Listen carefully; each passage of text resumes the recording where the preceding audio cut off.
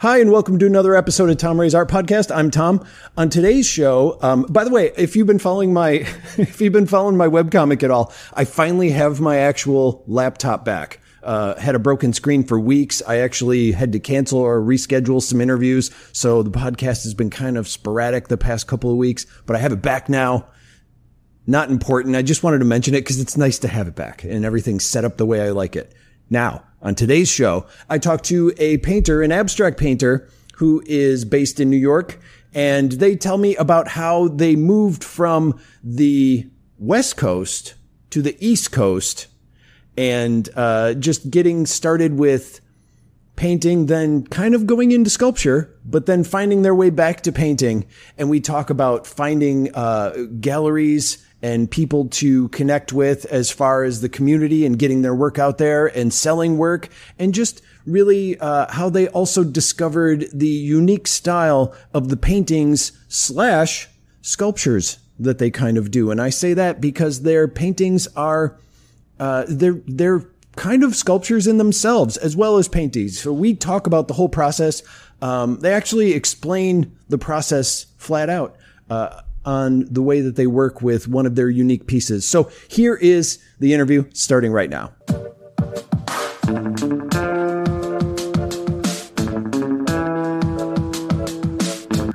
My name is Debbi Kenote, and I'm a painter.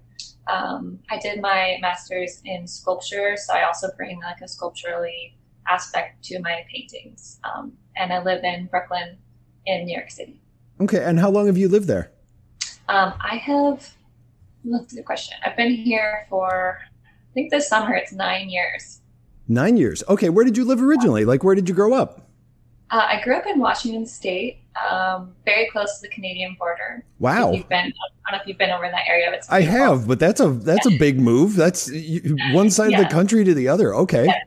Yeah, a lot of people ask me like, why did you leave?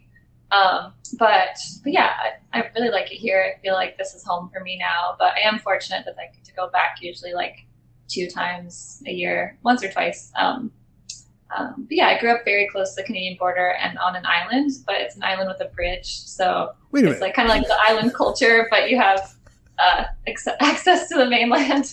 Wait, you grew up on an island? I didn't know. I didn't know there were islands around that area. So yeah, the San Juan Islands.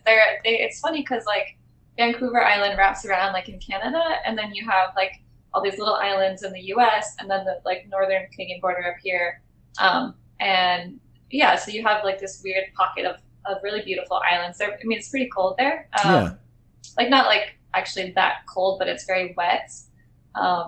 Yeah, so it's not like tropical islands, but you have right. Like, but I am okay. I'm gonna focus on this just for a second because it has always fascinated me. I've heard things like because I hate winter, and I live in the Midwest, dumbest place to live in the entire world for winter. Mm-hmm. But you're in New York, and it gets pretty darn cold there too. You guys get it pretty bad, even though you're by. Yeah, it's a lot colder here than the Northwest. Yeah, and in the Northwest, I've heard that actually sometimes it's just the rainy season. Like winter isn't really winter. Is that true?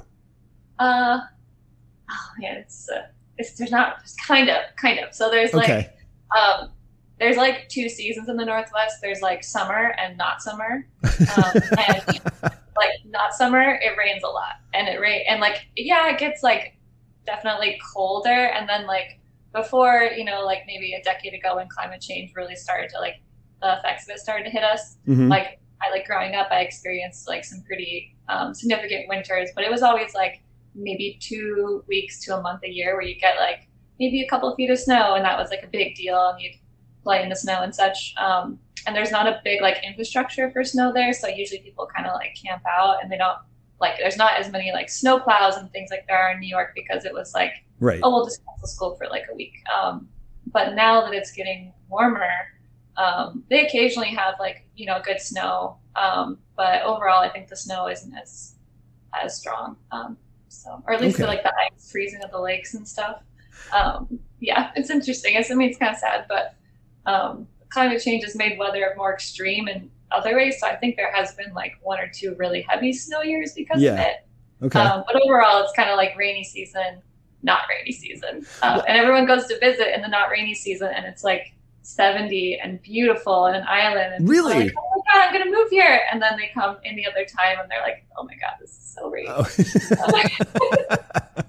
Okay. And that's why I ask is because I learned that you said you were by Canada, and I spoke with somebody from Vancouver, and they were just like, yeah, it's not really winter here. It just gets kind of cold. Yes. And I'm like, well, I'm fine with that. Like autumn weather, like I'm okay. I don't like autumn. I prefer summer. But anyway, I don't need to go off on this isn't a weather report podcast. It's clearly I'm fascinated with somewhere not here. Now let's talk about, so you moved to New York. Now, what prompted the move there? Why did you move to where you live? I moved here because I was starting grad school. Okay. So I was, I was studying art in undergrad, and I did a BFA program, which was a postbac program, and it was really great, but it was an additional year program basically. So I had like studios and like a lot more just like intensive art classes and less like general requirements. And one of the classes I took, which I'm really grateful for, was a professional practices class.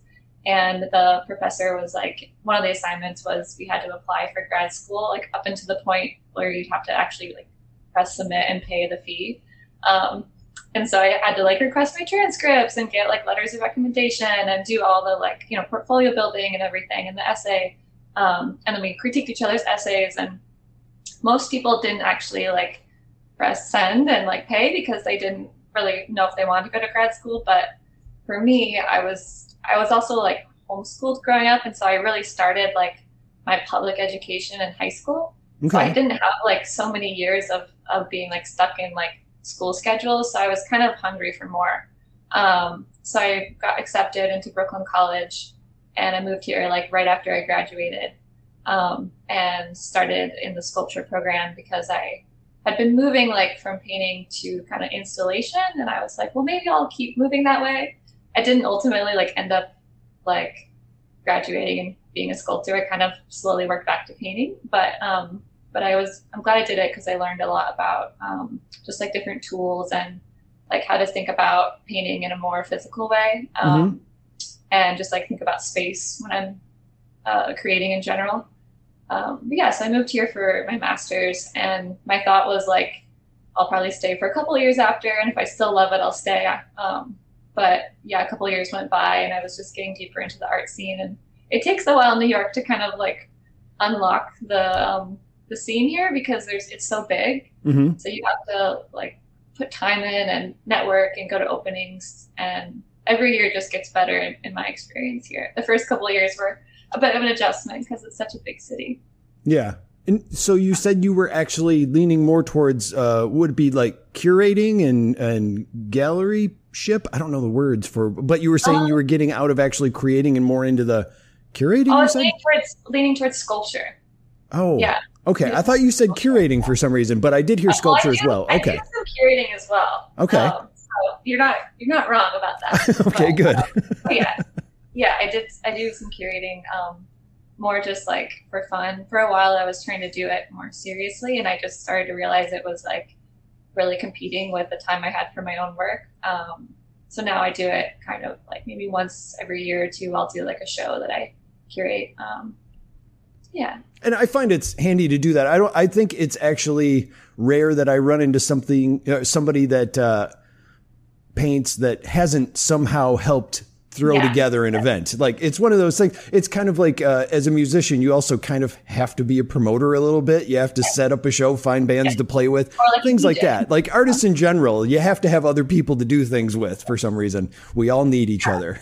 I feel like curating to me feels a lot like my partner is a DJ, and he also makes music. Yeah. And so I feel like I see a lot of similarity there between like him being a musician and him also being a DJ. Yeah. And like me being an artist and also being a curator, because curating, you're bringing together like often other people's art, and then you're like finding similarities between them and like creating a new, it's an art form, but it's made out of other people's art and like for other people's art. Yeah, so I think it's similar. Okay. And so with the sculpting, now getting to what you actually said as opposed to what I thought I heard. So why did you lean towards sculpting, but then you said that you got drawn back to painting? Like what was that transition there like? What happened there?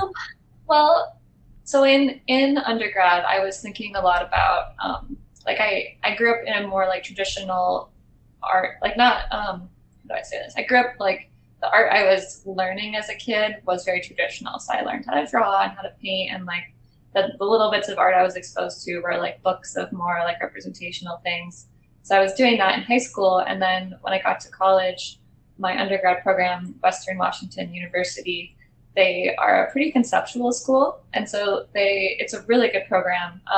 But they really pushed me to like have some answers for why I was painting the things I was painting.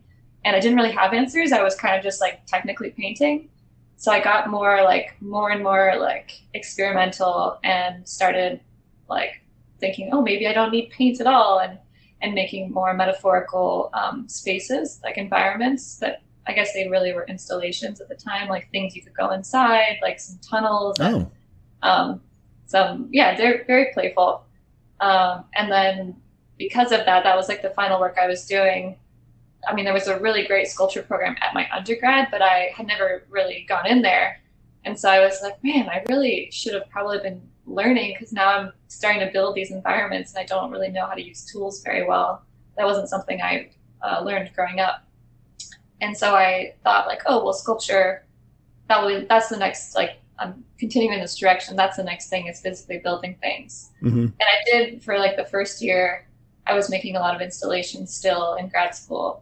And it was helpful because I learned from other sculptural students and from faculty, like how to build things better, and how to, I don't know, I think sculpture is often kind of minimal, not always, but like historically there's been a lot of minimal sculpture. Mm-hmm. And when you work more minimally in any genre, there's a lot more, you have to do it really well, because like the quality has to be done really well. Like if you're welding, the welds need to be good. If you're joining wood, your like joints need to be really good.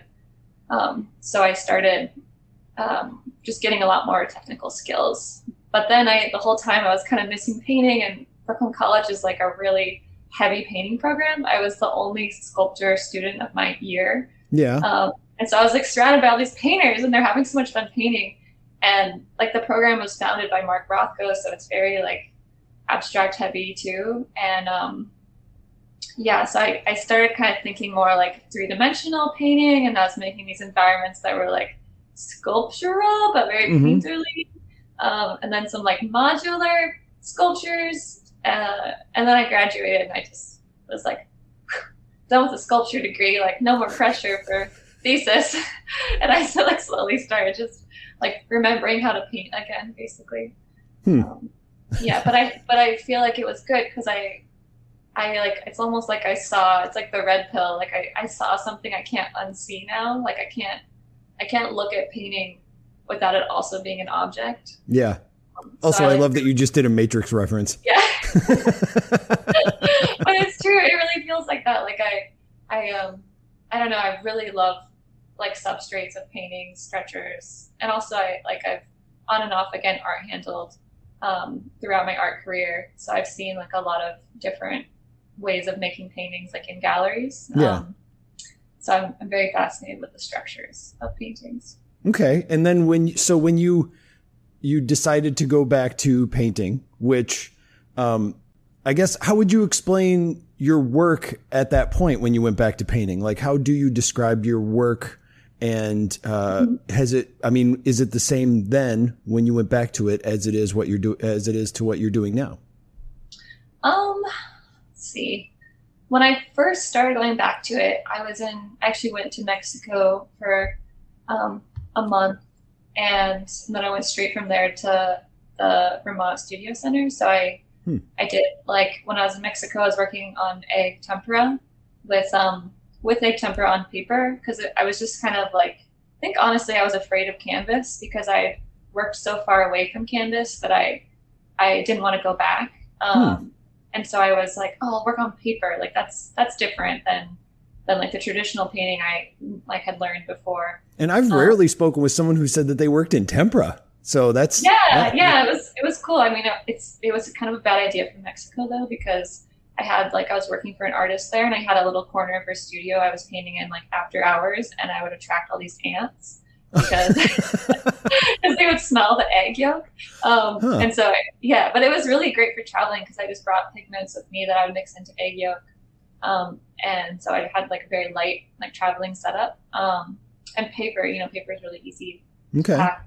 But yes, I did that for a little while, and then I went to the Vermont Studio Center, and I was getting frustrated with the boundaries of the paper. I was like, oh, I wish I could just like cut it, or like make it a shape. Like, why does it have to be so rigid? Which is probably like the sculptor in me that had been released was just like, it's so rigid. And so I started physically cutting the paper like into shapes. And after you've painted it?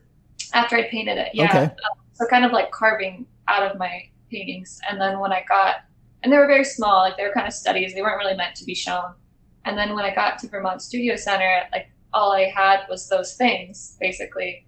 And so I basically like took them to the wood shop and was asking like the technicians there, like, hey, like, what do you think the best way would be for me to like blow these up on wood? And they were like, well, we have a scroll saw, which is like really tight curves. And I was like, oh yeah, I've used that before. Okay.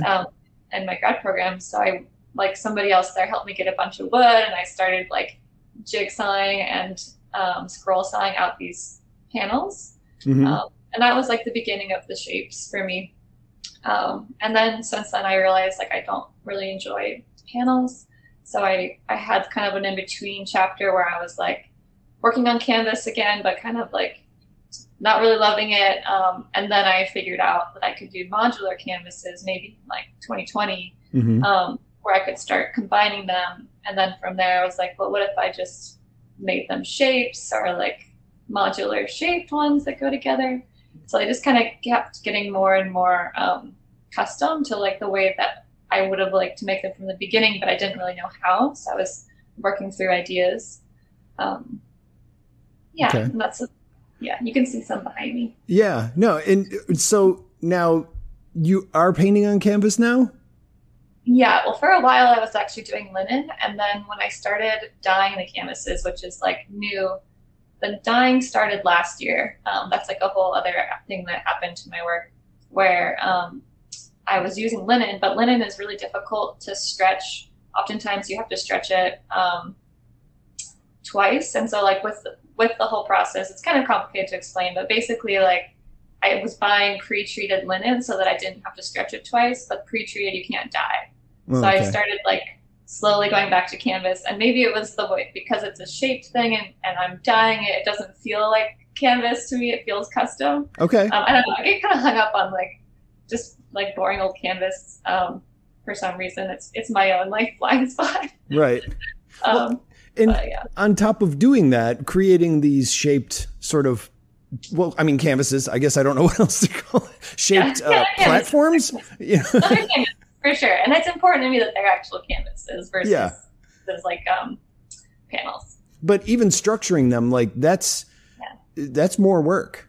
Like it's not when you're saying you didn't want it to be as rigid. Now you're like, I mean, behind you have the thing with the pointy edges and the curves and everything. And now in the back, there's stuff you have to do to make that work. And you're talking about how you can't pull it, but it's like, now you got to pull it in all kinds of weird, different directions. So what was the trial and error with making that work? How difficult was that to do for projects? Yeah, well, it's funny because like there's this saying, I don't know who it's by, but like I've been told before, but like you don't need to worry about someone copying your own work if it's your own work, because like no one can copy the way your brain works, and it's for me that's kind of how it is. Like it's more difficult to make. Yes, they're a huge pain. Like if I had the money, I would totally have an assistant helping me, but they also are like kind of easier to make because they're like how my brain thinks. And so like for other people, I'm sure they like are not really interested in making work like this because it's physically more labor. But for me, it's intuitive.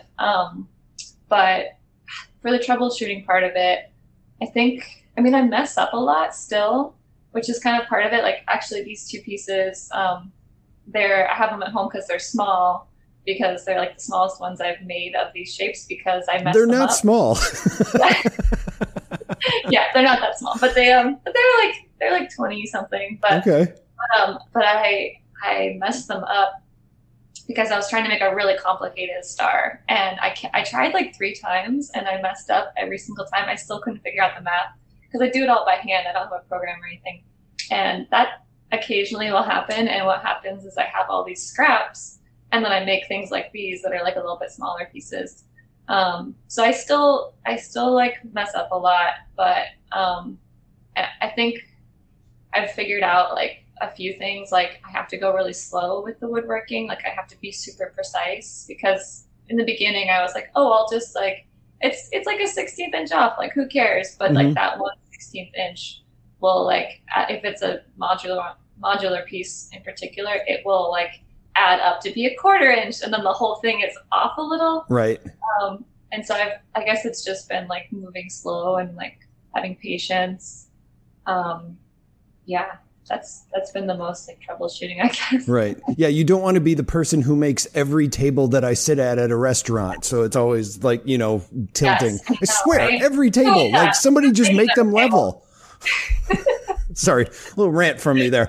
It just happened to me again yesterday. So it's uncanny how it happens. Anyway. I know it does, yeah. But so now the way that you were painting before, you said you started out with paper and then cut it out. You would paint it first. With these like sculptured paintings behind you. Yeah. Are you painting them first and then attaching it to it, or are you setting up the shape and then painting on it? I set up the shape first. I can walk you through the whole process if you want. Yeah, please do.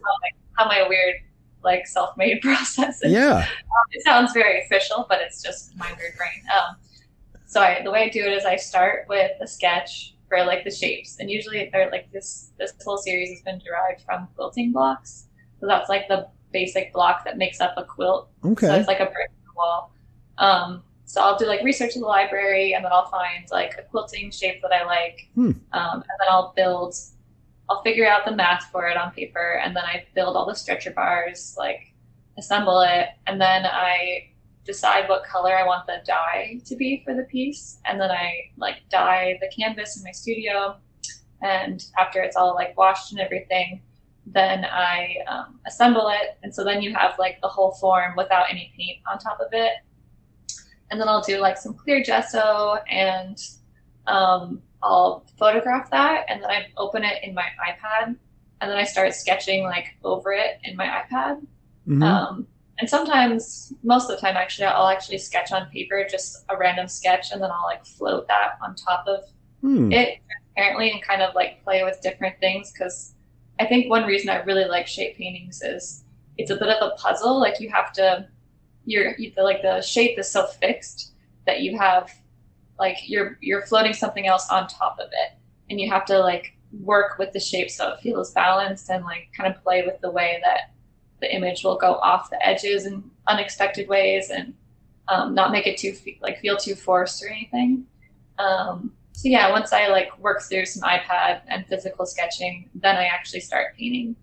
And for these ones, I've been using a projector to sketch out the shapes, because I used to not do that, but now that they're dyed, I like to leave a lot of the dye visible. And if I have like a ton of like pencil or eraser, then it shows on top of the dye. Okay. So I've had to like add little extra things in throughout the process. So instead of sketching on it, you just use the projector and then use that as the sketch. How long do you have to keep that set up then if you do that? Well, I still sketch it, but I use the projector to like actually map it in. Okay. Before I was just using like I'm a pretty good drafts person, so I would like just look at the piece of paper and be like sketching it, and it'd be close. It might not be exact, but over time, the little bits of non-exact with the raw dye showing. Right. One of those things that nobody else would notice, but it drives you crazy. You think that. I think that too. And then like some random collector or gallerist notices, and like that's the person you really don't want to notice. So like, I don't know. It's like, there's a few of us type A's out there that. Right. Yeah.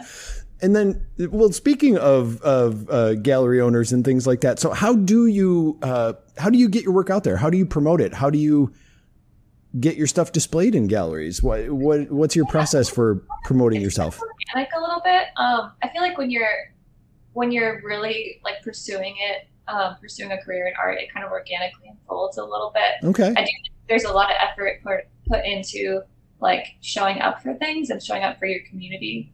So like, for instance, going to grad school, that I graduated with like 10 other people in my year that they all had other careers and they'd have an opening and you go to it and you support them and they come to your opening and then you meet one of their friends and so on. So like through other artists, I guess, through other artists, I've met galleries, and galleries have met me through other artists.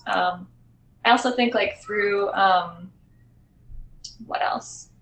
Applying to things. I've definitely applied to things throughout the years. Like residencies have been a big one for me. I think I've done like 8 residencies now.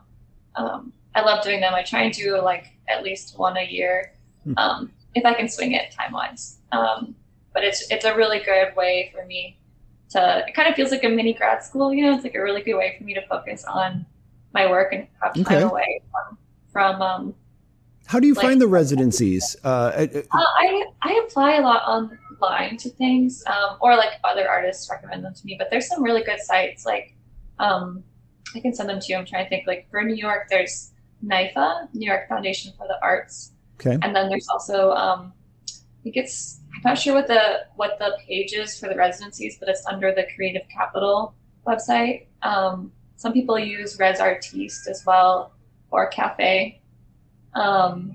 So sites like that, but those can like lead to shows because you have like maybe you meet someone at the residency and then they are a curator and they want you in a show. I guess throughout the years I've just built connections, and Instagram too. Build connections, and then I try and be an active member of my artist community. So I show up for a lot of like either friend shows or like shows that I like that I see on Instagram or that I'm emailed about from a gallery. Like I try and like not in a pushy way, but in a way that like, hey, I like this art. And if someone happens to like meet or introduce me, I like genuinely tell them I like the work. I found that like the best way to get opportunities is to obviously put effort in to be physically present, but also to like put yourself in spaces where you like the work. Yeah. Because like if you're just trying to like get a show at this gallery that you don't really like the work, like they might not like your work either, because there's taste. Right. So if you like the work, then I'm probably gonna like your work. It's like I don't know. I think it's. But I do find it interesting because I meet a lot of people that have different backgrounds of work, but also personality wise and respect for what they do. I find that I can be drawn to people, even if it's like our work doesn't work together. Our work doesn't work together. That's a weird sentence, but but I'll find myself really inspired by what they do, even if it's not what I do, but I'm just like, look what they've achieved with something that I am completely not interested in, but it's still, I have respect as creators. I find that, and I'm not saying you didn't say that. I just wanted to state, like, I've found that out myself. Like, I don't just surround myself with people who do exactly what I do is one thing I found, and that's a good thing. And also because different areas and backgrounds and different types of creators have different ways and communities and ways that they do stuff. Oh, somebody's knocking. Oh, it's okay. I think it's just a package. Okay. That's funny. I don't think I've ever had somebody leave a package before while doing an interview. But anyway, I was just talking about community myself, and I didn't really have a point. Well, no, what you were saying though is interesting, because I do feel like there's different, there's like even within one gallery's roster, they'll have like a whole rainbow of like different interests. So like, most galleries like have paintings and have sculptures and like installation artists, or maybe like a sound or light artist. And, but even still, like even if I have like my bias for like the particular like work I'm more interested in, like, I'll be honest with you, I really like color. So like, maybe like black and white art sometimes a little hard for me, but I also have some friends that make like black and white paintings I love. just because like it's still in my world. And so like I think if you find like an aesthetic, like some galleries that like share an aesthetic with you that like has like an umbrella over different mediums and ways of working, then that's a really good home to be in. But yeah, I also think it's there's a saying that everyone says all the time, which is like it's a marathon, not a sprint. Yeah. And like it can be also like a little bit dangerous or like detrimental if you do have like a huge like spike or takeoff in your career really fast. It's much more like sustainable to go slow. And so my goal every year is just to like look back at the year before and feel like I like improved on my work, and that I maybe made some more connections or had like one more show, or like maybe not even more shows, but like maybe one of the galleries was a little bit more established than the year before. Just like small increments, because we're artists. It's like a lifelong pursuit. We don't retire at like 60 or 70. I know. We really don't. And even when things are, even when it's like, I'm just going to stop doing this because I'm not, we're still going to do it. We're not just going to be like, and now I'm done. I'm never going to do it again. Even if you stop putting the work out there, you're still going to do it. Yeah. What's our problem? It's a weird thing to think about, especially like with American like work culture. But I think it's just being kind to yourself and like taking it as it comes. I think that's been helpful for me. I mean, I'm very ambitious, so I also like I have to kind of like tell myself that a lot. Right. Like, hold on, it's okay. Like next year, or like you get denied from like I get denied from so many applications, and then people are like, you get a residency every year, and I'm like, I know, but I apply to so many. Right. So many I don't get. So it's really like we never brag about the ones we don't get. I know. There's funny because there's some artists I've seen that like make art out of their rejection letters. I love it when people do that. Yeah, I feel like I could have a whole quilt out of my rejection letters. If only I'd save them. Well, now most of them are digital anyways. But. Right.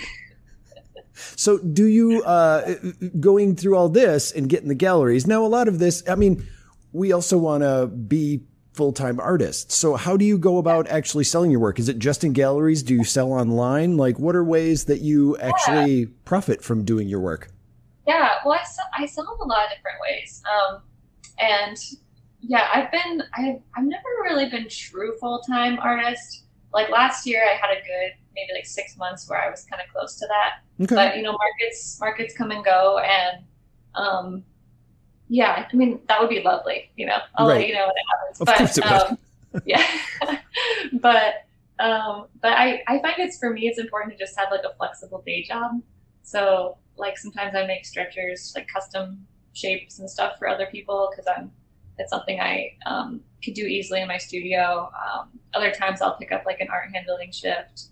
I've worked for artists in the past. I've done a ton of different things.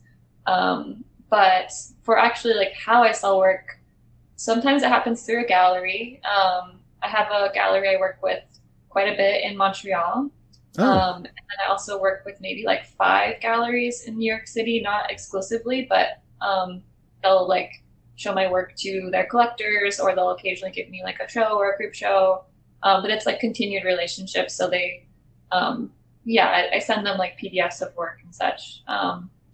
And then sometimes through art advisors and all those things, like usually those are kind of profits that you split with whoever's helping you.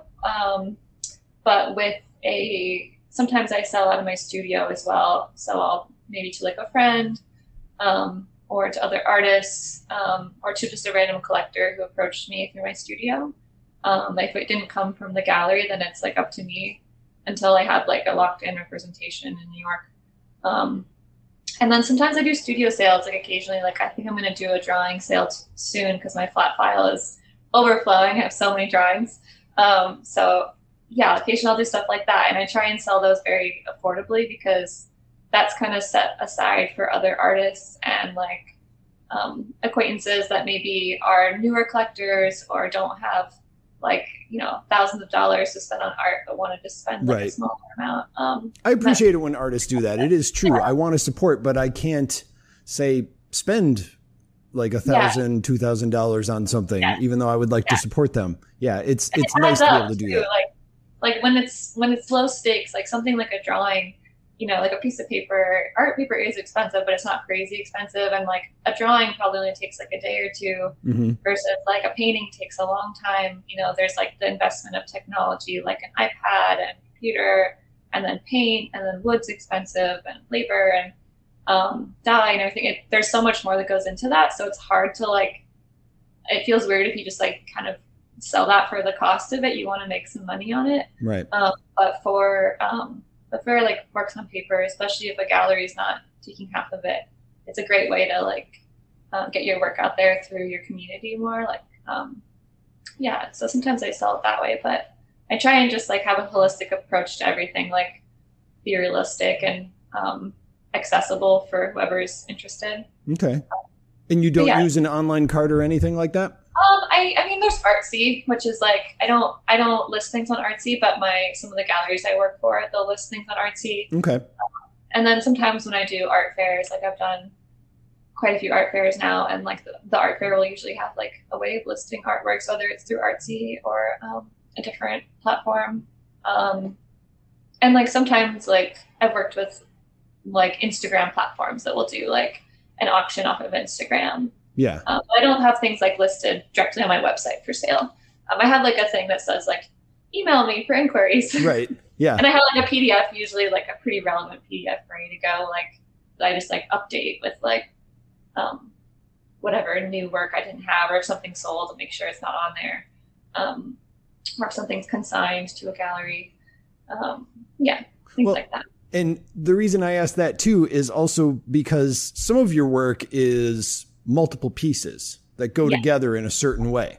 Yes. Now, when you sell one of those, do you give them like, instructions on how to put it together? Do you physically go and put it together to make sure it's right? Like how does that work? I think this is a question I'm still going to be like resolving. The way that I guess I have a lot of faith in people, okay. But I do think that as I get older, I'm probably going to have like some kind of like equivalent of a cease and desist, but for like how my artwork's supposed to go together. But I don't feel like I'm like at that risk yet. But okay. I think that's also going to be something I probably work on with like a lawyer and like a gallery that represents me. All right. So I see that coming. But right now I'm like, I kind of know most of the people, or I know that the gallery I showed through or sold through, like they know the person. So I'm pretty trusting of it. But the works, they're not installations, they're paintings. So they are individual pieces, and they are advertised that way. They're photographed that way. They're physically locked together on the back, and they're all labeled. I am very careful to label them like 1 of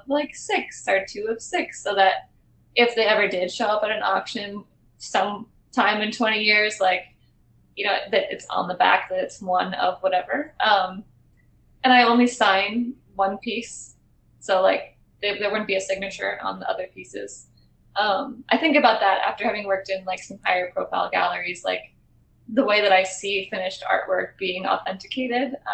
I'm careful about that, but I don't have a legal protection set up yet, but I will at some point. It's just, that takes time and money, and I'm not quite there. I don't think it's necessary yet, but some people ask oh, can I rearrange the piece if I want to? And I'm like, no.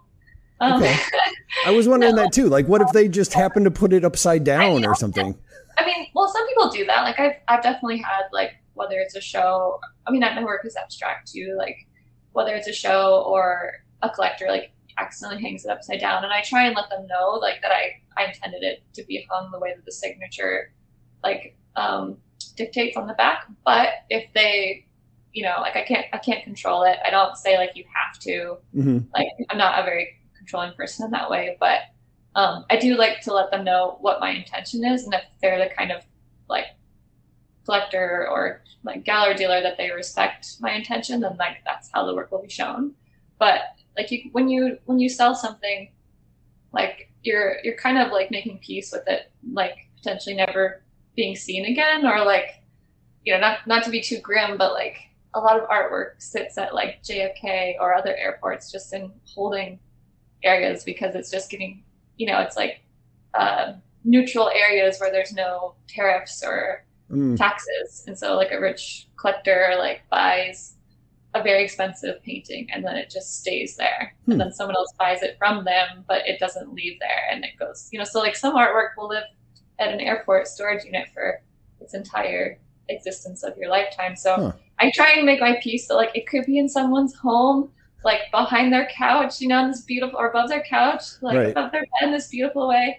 It could be in a storage unit, like it could be upside down, but I try and make it. Somebody could be propping a door open with it.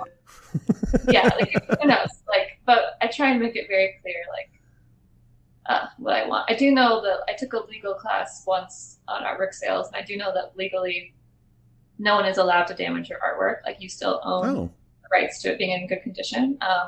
So you can't like buy it and burn it or something. Right. I mean, I don't know.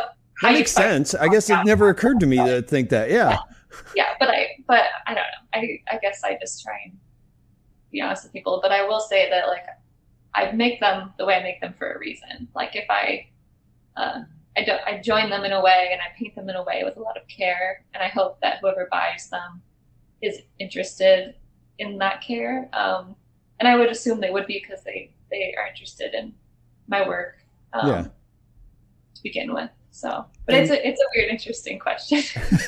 No, and I realized too, I meant to ask this earlier. So before you referred to those paintings behind you as smaller ones. So how big are the average things that you make? So these are, it's okay. So it's kind of tricky because like I'll give you the answer you're asking, but before I do, I want to preface that like, if you're talking about size of my work, there's size, and like in the US we can go with inches. So there's like inch by inch, and we can ignore the depth part because they're pretty flat paintings. Or there's like square inch, and like square inch with my work is often fairly small because like they're shapes. So like for instance, behind me, these are valid 26 by 26, but they're not that size when it comes to square inch because they're very sharp and pointed. So there's these huge areas that they're missing. And so when you put them in space, they feel smaller than they are. So like for instance, I have a very large painting that's like 8 different pieces joined together into one painting. And it's 86 by 86 inches. So it's very large, but it's very pointed, and it's going to be in an art fair in Toronto in October. And the gallerist was in my studio talking with me, and she was like this does not feel like 86 by 86. Like I thought it was going to feel a lot bigger. And I was like, I thought so too, but it's got a lot of negative space, which I think is kind of nice because like in someone's home, maybe it fits in a more custom way than like a chunky, like 86 by 86 painting. Yeah. But yeah, so they range. That's probably the biggest I've ever done is 86. I try and like 24 or 26 is generally the smallest I'll go if it's a shaped piece. If it's just like a square, sometimes I do those and then I'll paint shapes on them. Those can be smaller, but usually anywhere between like 24 by 24 and like 60 by 60 with an occasional really big or really small, but that's the range I like to work in. Okay. Yeah, like scale to the body, I guess. Okay. Yeah. And I mean, then we already talked about how some of them are multiple pieces. Yes. And they're all like, some of them are going this way and that way. So now, what are some of the things that you have coming up in the future, or things that you would like to tell people about that they could expect or keep an eye out for from you? Yeah. Okay, let me think about this so I don't mess anything up. I've got a few things coming up. I'm in 3 group shows next month. One is a pop-up show in Hell's Kitchen. Okay. I'm excited about that, which is a neighborhood in Manhattan. And that's just like a pop-up, though. It seems really cool. And then I'm in a show that'll be up for a few months at the Yard in Williamsburg. And then I'm also in a benefit, which is really cool. It's like supporting abortion access. So I'm like donating a work on paper it's like a painting on paper for that, which opens next month. And then I have a co-show coming up in September at Marvin Gardens in the Annex, which is a gallery it's like basically Brooklyn, but it's just on the Queens border. And yeah, I have potentially a solo booth at an art fair in September, but we got to get accepted first, so Okay. we'll see. But I'm holding the paintings for it. I'm planning on it. I'm hoping, but you never know how those things go. So. Okay. And then if people wanted to check out your work, where would you suggest that they go see it? My website's a good spot, which is debbikenoteart.com, and also my Instagram, which is just my handle's just my first and last name, but it's spelled a little weird. So Debbi is Debbi. There's no E on the end. And then Kenote, it sounds like a keynote speaker, but there's no Y. So it's Kenote. I mistyped that several times. It's Kenote. But yeah, so that's a good place. I'm very friendly. You can DM me. I